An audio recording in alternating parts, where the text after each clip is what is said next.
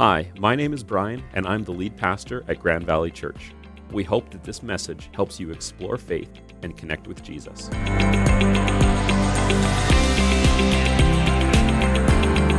Welcome to week 2 of Rest for the Stressed. We are tackling a series all about how do we find rest when we're stressed out.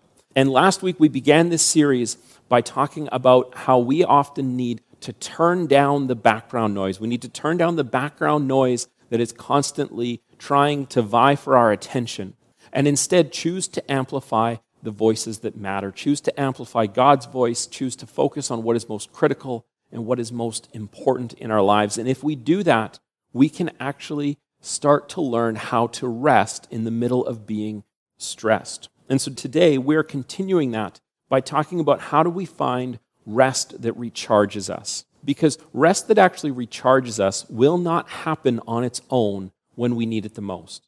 In fact, when we are stressed, the times when we need rest the most is actually when it's the most difficult to rest. It's the most difficult to pause and take a step back and actually take care of ourselves.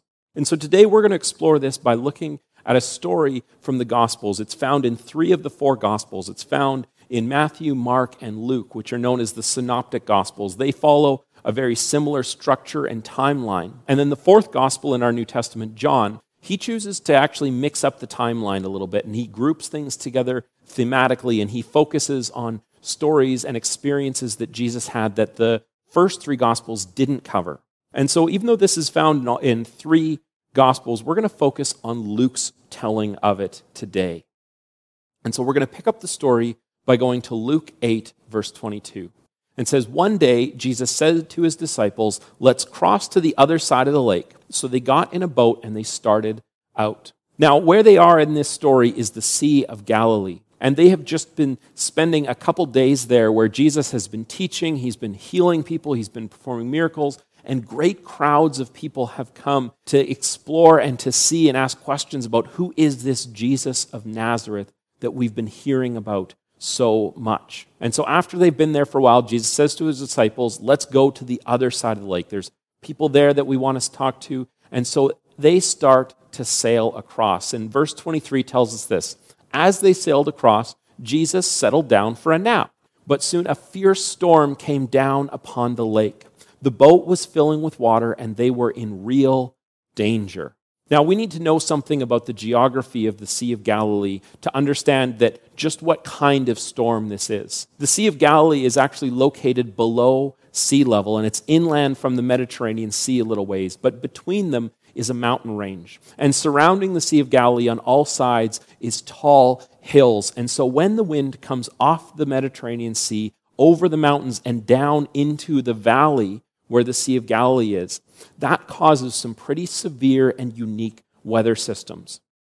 And so a storm on the Sea of Galilee can really come up without any warning. And it is a treacherous sea to be on. And remember, some of Jesus' disciples are fishermen. They had spent much of their lives on boats. They had handled storms before. They know what they're doing. But they understand that the boat is filling with water and they are in real danger. Now, one person on the boat doesn't feel the same way. In fact, in the middle of this terrifying storm, Jesus is sleeping. He's having a rest while the disciples are battling the storm. Now, I remember one time when I read this story, probably as a teenager, early teens, I was reading through the Gospels and I read this and I was thinking, wait a second, why does Jesus need to sleep? I mean, isn't he God? Like, why is he resting? And I mean, why haven't they woken him up yet? I remember pausing on this and saying, like, why is Jesus just sleeping? And something that I know now that I didn't know then is that when Jesus came into the world, he chose to do something very unique, something that only he could do. And Paul writes about this in his letter to the Philippian church. And so we're going to jump ahead to the letter of Philippians, chapter 2, verse 6. Paul writes this. He says, though Jesus was God, he did not think of equality with God as something to cling to. What that means is Jesus knew that if he came into the world full of his divine power and privileges, it would be very difficult for us as humans, us as people, to feel like we could connect and relate to him. And so Jesus gave this up. In fact, Paul writes on the next verse, he said, he gave up his divine privileges. He took the humble position of a slave, meaning he was born under the law of their Torah law, their covenant, and he was born as a human being. What that means is Jesus gave up his divine privileges. Now, he still was fully divine and fully human at once. But what that means is that whenever Jesus performed a miracle, whenever Jesus did something miraculous and knew things that he couldn't possibly have known from any other way, that was the work of the Holy Spirit active in Jesus' life. The very same Spirit that Jesus promised and sent and gave to us, his followers, beginning at the day of Pentecost. Now, that's a little bit of an aside, but the point I'm making here is that Jesus gave up those divine privileges. That means that Jesus, when he was here on earth, needed to rest, eat, and sleep just like we do. And you can imagine after spending several days of teaching and healing people and having these great, massive crowds of people pressing in, trying to see you, trying to meet you, Jesus was tired. Tired enough that he could sleep in the middle of the storm. But I still kind of wonder about this, because even though Jesus regularly took time away from his ministry to rest, and I'm sure he was very tired and needed that rest, but this isn't just any place to lie down for a sleep. How could Jesus be sleeping in the middle of this storm? Now, I've never slept on a boat, but I have been in a sailboat when winds got a little stronger than what I could handle. And maybe some of you watching this right now, maybe you were at family camp thinking, man, Brian's having a wonderful time out on that sailboat. I really was not. And some of you know the story. And in fact, Camille might never loan me his sailboat again, and I would totally understand that. But even though I haven't slept on a boat, I have fallen asleep on a plane. And I know that the moment that plane hit the turbulence, I woke up immediately. I did not stay sleeping when that plane started bouncing around when it hit some turbulent air. But Jesus, no matter how tired he was, is completely asleep, even as the boat is filling with water. Waves are probably crashing over. He's probably getting splashed with water from the waves. But Jesus is still sleeping. In fact, we pick up this story in verse 24. The next verse says this: the disciples went and woke him up, shouting, "Master, Master, we're going to drown." They had to wake up Jesus. I mean, that is some kind of tired he must have been. But Jesus wakes up and he rebukes the wind and the raging waves, and suddenly the storm stopped and all was calm. And sometimes we look at this and we say, wow, isn't that amazing that Jesus had the power to control even the weather when it affected them? And yes, that is something miraculous, and it shows that Jesus really is the Son of God, that the Spirit was working through him because of that unique relationship that he has with the Father and Son as the Trinity. But I want to focus on this next verse, because Jesus says to the disciples, he asks them a question. He says, "Where is your faith?" Now, 2 series ago, we did a series called The Truth is Out There, and one of those weeks of that series was about faith. And we talked about defining what faith is, and we talked about how the best definition of faith is to say that faith is informed trust. That means that faith is not just believing and hoping for a good outcome. Faith is, in fact, knowing what we can trust because of how we've been informed. Knowing what we've seen God do in the past means that we can have trust, an informed trust in what God will do in the future. That's what faith is, understanding what God will do because of what God has done. And if we think about these disciples, these guys that have been with Jesus for quite some time now, they have witnessed all of Jesus' miracles, but somehow they forgot that Jesus could be the one who could save them from the storm. When they woke him up, it wasn't, "Hey, do something." It was, "We're going to drown." I mean, why not just let the guy go in his sleep if that was the case? No. But here's the deal. Jesus knew that this was not going to be the end of his ministry. He knew that a storm wasn't going to take them out. And so he looks to his disciples and he says to them, "Where's your faith? You've seen what I've done before. Why won't you trust in what I am still yet to do?" Now, the reason why the disciples couldn't do that The reason why the disciples have pretty much forgotten who Jesus is because stress can cause us to have tunnel vision and forget the bigger picture. The disciples are so stressed and terrified in the moment in this storm that they can only see the storm. They can't see anything beyond it. And that might feel like how some of us, might be similar to how some of us feel right now, that we can only see the stress of what we're going through right now, and we cannot see the bigger picture or the future beyond this pandemic. So what do we do? What do we do to break that tunnel vision? How can we break our razor focus on the problem in front of us that is just drawing us in and making us more and more stressed and anxious? How do we break that?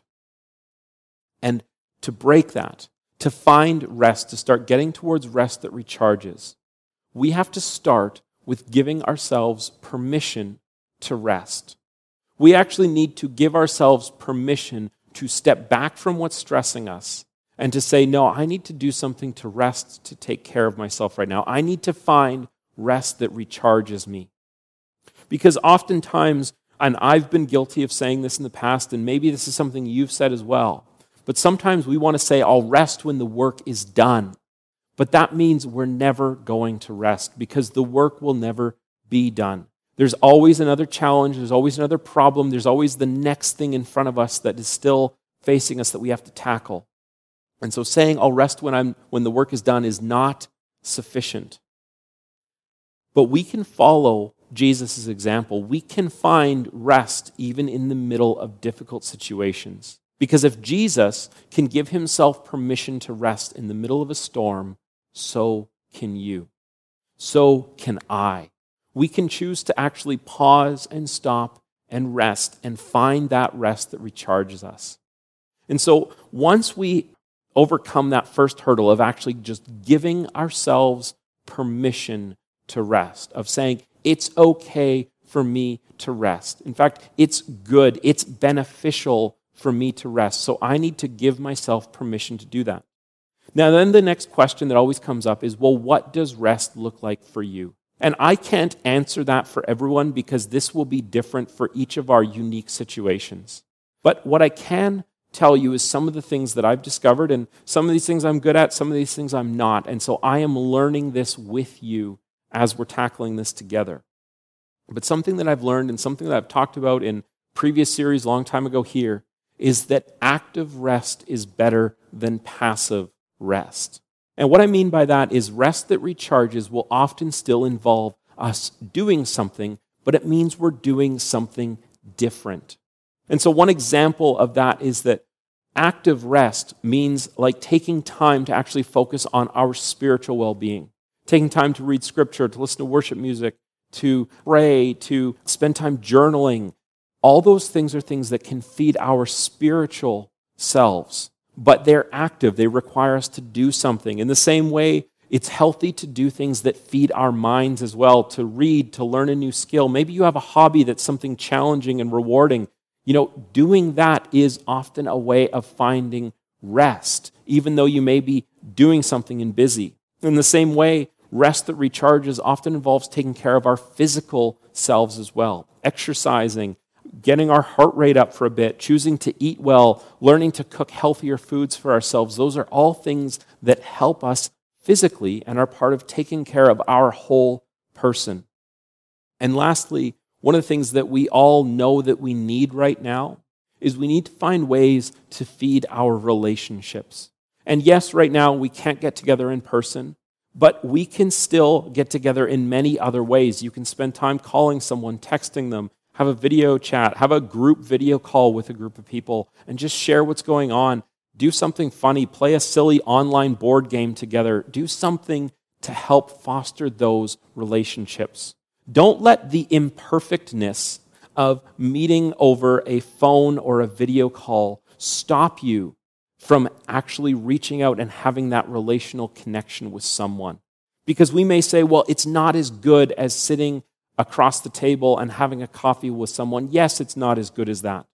But don't let the not as good mean you don't do it at all, because that is not healthy for us. We were created to be relational because God himself is relational. And so we need to make sure that we still feed our relationships. Find ways to laugh and have fun with people, because those active forms of rest are the ones that will recharge us way better than passive rest.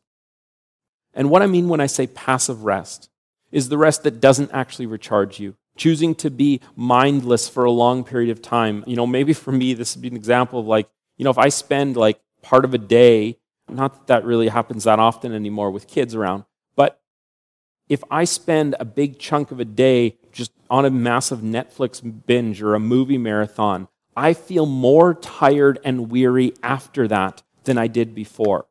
Passivity doesn't recharge me, and maybe you're the same way too. Maybe passivity doesn't recharge you either, and so we need to lean into what are these active forms of rest. But I want to leave us with one last little teaching of Jesus from the Gospel of Matthew.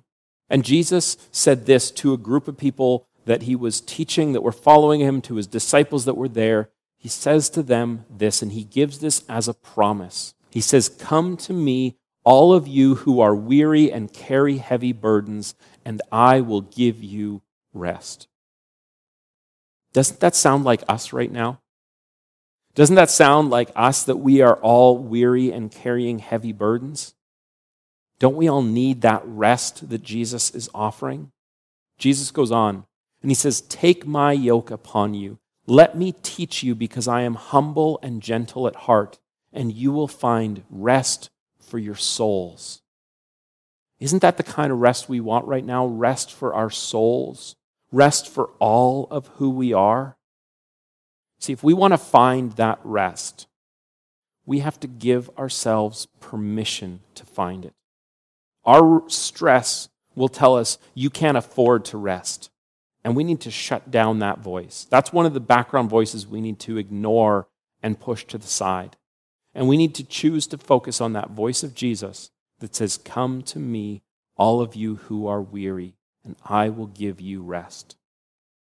So I hope today that you will give yourself permission to rest, that you'll lean into one of those active resting examples to care for yourself spiritually, physically, mentally, relationally, to choose to lean into those things, because that's where we'll find the rest that recharges us.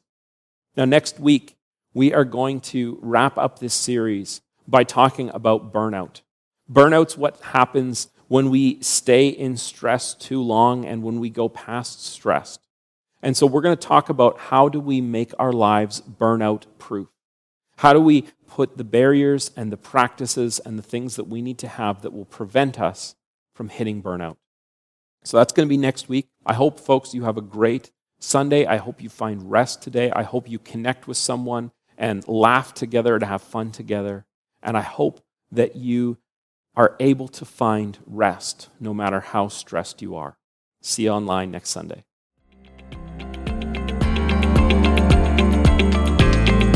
Thanks for listening to our podcast. If you know of someone that would benefit from hearing the message you just listened to, would you do us a favor and share this podcast with them? And while you're at it, please consider subscribing to be the first to hear when our podcast is updated. If you want to join in on Sundays, our services are streaming online at 11 a.m. Central. To find out more about our church, go to mygrandvalley.ca, and you can also find us on Instagram and Facebook by searching for My Grand Valley. Thanks for listening.